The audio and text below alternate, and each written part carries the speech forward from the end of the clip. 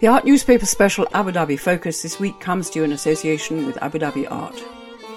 Hello and welcome to the Art Newspaper podcast. I'm Anna Summers-Cox, the founder, editor and chairman of the Art Newspaper, and this week we're in Abu Dhabi in the United Arab Emirates to bring you a special three-part series of podcasts during a memorable week. Opening today is Abu Dhabi Art, the leading cultural event in the Emirate that includes an art fair, a raft of new commissions and installations, and a full programme of talks and events. Later, I'll be talking to Abu Dhabi Art's new director, Dayala Nusseibeh, and the curator, Tariq Abu Al-Fatouh, who has organised this year's performance art programme. But now I'm standing under the extraordinary geometrically pierced dome of the Louvre Abu Dhabi, which finally opens this Saturday, the 11th of November, 10 years after the signing of the historic agreement between France and the UAE to create the Arab world's first universal museum. I can see a bronze leafless tree commissioned from the Italian artist Giuseppe Pennone and a huge marble wall with the Mesopotamian creation myth in cuneiform lettering all over it by Jenny Holzer. In front of it is a striding nude bronze man on a column by Auguste Rodin, and everything is in the moving, dappled light filtering through the openings in the dome. Yesterday, our chief contributing editor Gareth Harris spoke to the museum's architect Jean Nouvel about this remarkable project. The Louvre Abu Dhabi is covered with an 8-layered dome that measures 180 metres in diameter. A rain of light passes through, and the effect is quite incredible. I've been at the museum today. Is it the most intricate thing you've ever created? For me, every project is intriguing. Every project is unique. I am a contextual architect. People don't like this word very often because they think I am a neo-regionalist and I copy the building around. That is not the case because I think that epoch is the first criteria of the contextuality. So, contextuality means that you have to invent something, to invent the missing piece of the puzzle. It's what I did here, what I did in other places. What I think probably this building is one of the most important of my work, of course, because it's not every day that you could have a commission like a museum of civilizations in the middle of Frank Gehry, Norman Foster, Zaha, and Tadao. Of course, I was interested by the question, and I tried to do here a proposal belonging to this culture. Because if I am contextual, they have to belong to this culture. And belonging to this culture, belonging to this epoch. After we could discuss. Okay. And what is special about the museum from a structural point of view? Is it the 8 layers or the 4 permanent pillars holding up the dome? What's the most significant part structurally? We have to forget the structure for the cupola. I want to forget the structure. That was the main difficulty, because if you do a sky under the sky. You also helped to design the internal displays. That's quite unusual. How did that come about? Was that part of the original idea and conception for the whole project? Well, what is a pity is that is unusual, because architecture is inside and outside. Okay. We forget that more and more. And more in America, because with Shell & Co, you know that generally it's interior, exterior is not the same architect. Why we refuse total architecture? Why? You think we refuse it? No, a lot of people, because the society refuses that now. Architecture is an art. Architecture in France is an art of utilité publique, public utility. But we have to. The consequence is when you do an architecture, we do the architecture outside and inside. That was the case for the great architects of the 20th century, for Frank Lloyd Wright, for Le Corbusier, for Louis Kahn, for Mies van der Rohe. It's outside, inside. Thank you very much, Mr. Nouvel, for speaking with us for the podcast. Thank you to you.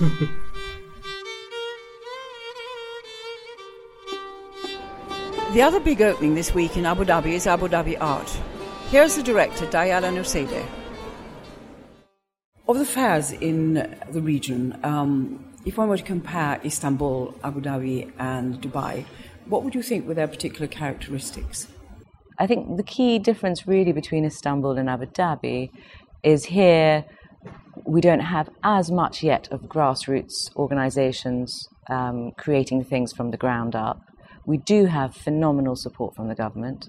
So, we have, whether it's the Sheikh Salama Foundation, which has amazing initiatives, whether it's Abu Dhabi Art, which is funded by the government, whether it's the museum projects, there really is the will and the intent to create a cultural hub here and to invest in it meaningfully, partly as a heritage for the future generations, but also partly to ensure that regionally we're creating something positive for the good of everyone in the region, and also globally, that we're welcoming people here as cultural tourists and we're connecting with them in meaningful ways.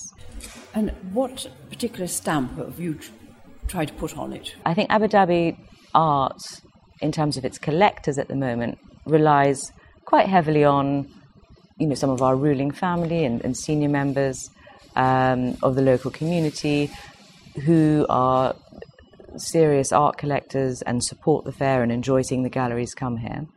And where we're evolving is we're growing more of a natural collector base from entrepreneurs and sort of the younger generation of locals, and also some of our international guests who are coming more and more to the region.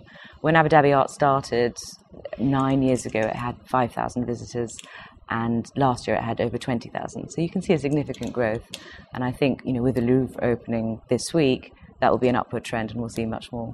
What sort of price range can people expect to be buying in? I think you can have, for example, Arthur Gallery has something by a phenomenal young Saudi artist, Dana Awatani, which is $4,000. But equally, you can find an Ai Weiwei or Wa'il Shoki at sort of, closer to $500,000 or $300,000. So there's a variety, and we tend to sell at both levels. Now, you have a very well-developed public program. How do you get the people to come? So community outreach is really important for us this year, and we have a very significant community program, and we also really connect with universities. And this year we're really proud to launch Art and Technology, which is effectively an artist residency program at a technology university, Khalifa University, which is the leading technology university, or one of them in the UAE. And we've invited Magdi Mustafa, Feng Mengbo, and Random International to come and spend a week with students and work collaboratively on projects. And the students absolutely loved it. And the artists actually found a lot of inspiration from working with them as well. So it was a really successful artist residency. And we also connect, for example, with architecture students. We've invited them to submit designs for a pavilion. And the winning design has been chosen and been recreated here at Abu Dhabi Art as our sort of VIP pavilion, essentially. But it's also a public space where people can come. And this year, because there's a year of collaboration between the UK and the UAE, we've also been collaborating with the British Institute on it. And the pavilion will move to the British ambassador's residence afterwards and continue being a social hub there. So it's a very nice exposure for young architecture students, and it connects us also with wider audiences amongst the student communities. And we have phenomenal community booths also here at Abu Dhabi Art with different projects. The Sheikha Fatima Foundation has done a collaboration with Neda Debs, who is a Lebanese phenomenal designer, and she's worked with women in Afghanistan creating these carpets traditionally, but through her design, and that's a phenomenal project. And so there again, we're reaching out to different communities here that are doing amazing things and ensuring they bring their guest lists. I've also noticed that you're doing a lot of things with the other countries of the Gulf Cooperation Council. Why is that? I think we are stronger together, we work well together, we're all neighbours, there's a lot of close ties between people. The artists are already interrelated, interlinked, speaking with each other, but we want to be a platform for them. So, for example, as part of our talks programme this year, we're doing something called Halakat Fun, where we've invited artists to come and do closed-door workshops, partly with students, but also with other artists here, and that's really connecting them with each other. And we're also making sure that we provide opportunities for these artists to meet and discuss relevant things. Manala Doayan, who's one of our commissioned artists, is already doing something quite interesting in London. She has a monthly gathering of artists from the region, either at her home or at one of their homes, where they discuss some of the challenges they face as artists in the region, opportunities they're looking for. And we're really picking up on that need amongst the artists to connect and to have a platform to do so. Now, Manal Al-Dawayan is a Saudi woman artist who's been quite a tough campaigner for women's rights in a subtle way, shall we say. But the message gets across. There's quite a considerable Saudi presence in the fair this time. Could you tell us about that? She is. She's been a phenomenal campaigner, and also she captures people's histories and stories. And we asked her to engage with the Al Ain Oasis because of this kind of very personal way she has of engaging with communities. And we thought it would make sense that she come to the Al Ain Oasis, which for us is a very important site. It's a UNESCO heritage site, and find a way to activate it for new audiences. And interestingly, she looked at trees as communities, and she looked at the way roots of a tree will send nutrients to another tree if it knows it's not receiving them. So they sort of really look after each other as a community. And I think that ties in quite nicely with her work with human communities. She sort of looks at trees and how they function in that way. Now there's quite another emphasis is on curatorship. You have curators actually doing parts of this fair, but there are also a lot of talks about curatorship. Why are people so interested in that subject? I think curators are the most hardworking, incredible people, actually, because they follow artists' careers indefatigably. They really look at where they've come from, all their recent body of works, but also all their historical body of works. And when they bring something together, it's incredibly researched. And you as a viewer have the privilege of coming and seeing something that's actually had an immense amount of work go into it beforehand. So that's the gift curators can have, and they can put things in conversation in interesting ways. Maya Allison, for example, we're working with in our Gateway Line section. And we really wanted to look at the idea of local artists in the context of their international peers. And she surprised us by picking something really elegant and sort of formal, which is the line, and looking at how different artists internationally and locally have explored that. And then equally, with our emerging artist curators, Mohammed Kadhim and Cristiana De Marchi, we wanted them to work with younger artists, and we chose them because they are also artists themselves, and they understood some of the challenges younger artists have, and they were very connected. Mohammed already teaches younger artists and mentors them, so it made sense to have him on board as a curator for the section. Those are sort of two examples of how they bring a depth, a different perspective, an expertise that really, I think, the audience benefits from.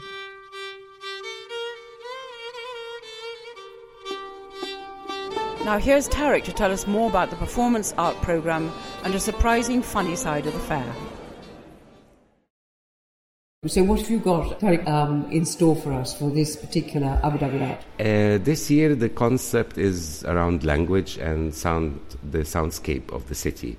And I'm proposing some questions related to how the different languages and the sounds of a specific cosmopolitan city can affect the life of the people living in that city.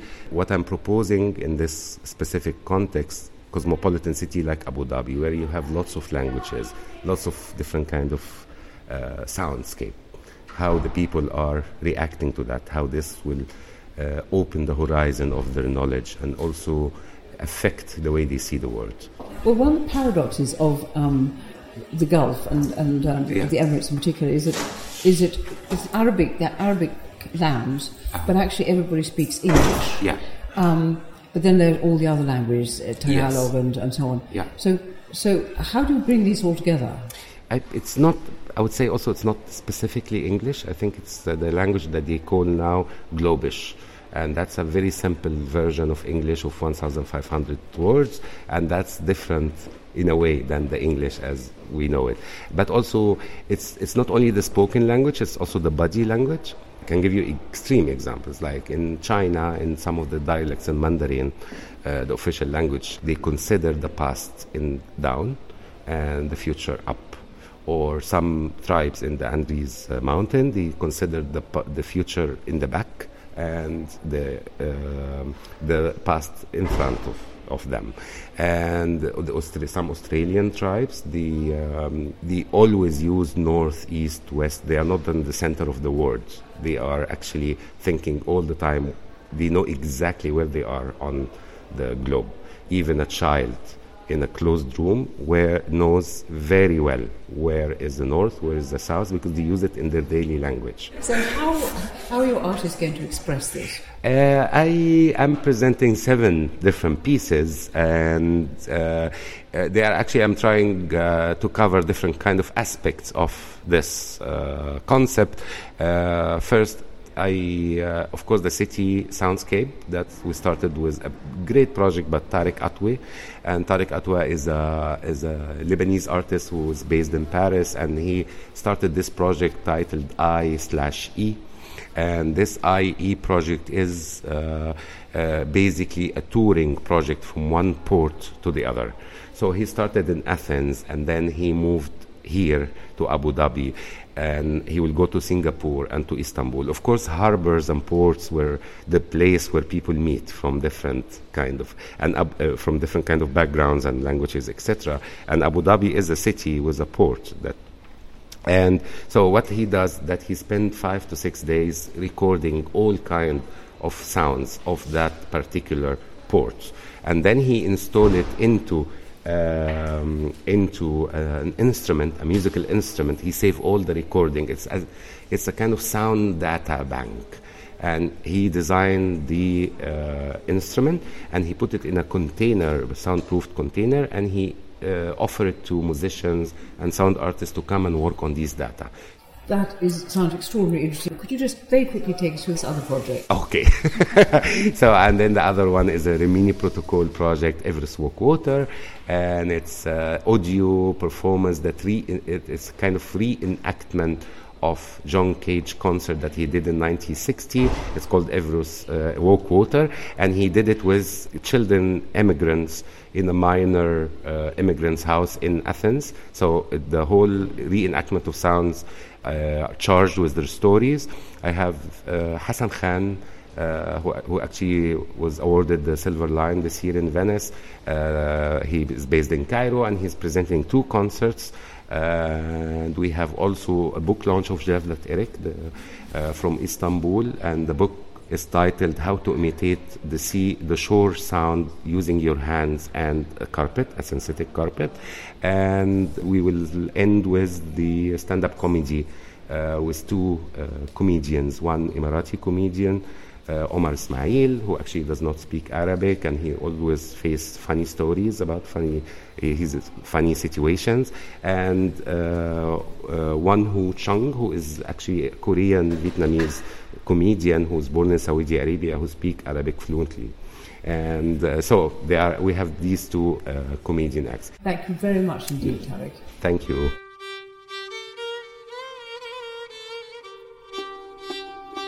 Look out for the second episode in our Abu Dhabi Focus podcast series coming later this week. You can find all of our Abu Dhabi Focus coverage on our website, theartnewspaper.com, including videos from Louvre Abu Dhabi and Abu Dhabi Art. You can also keep up to date with all the latest art world news from Abu Dhabi and beyond on social media.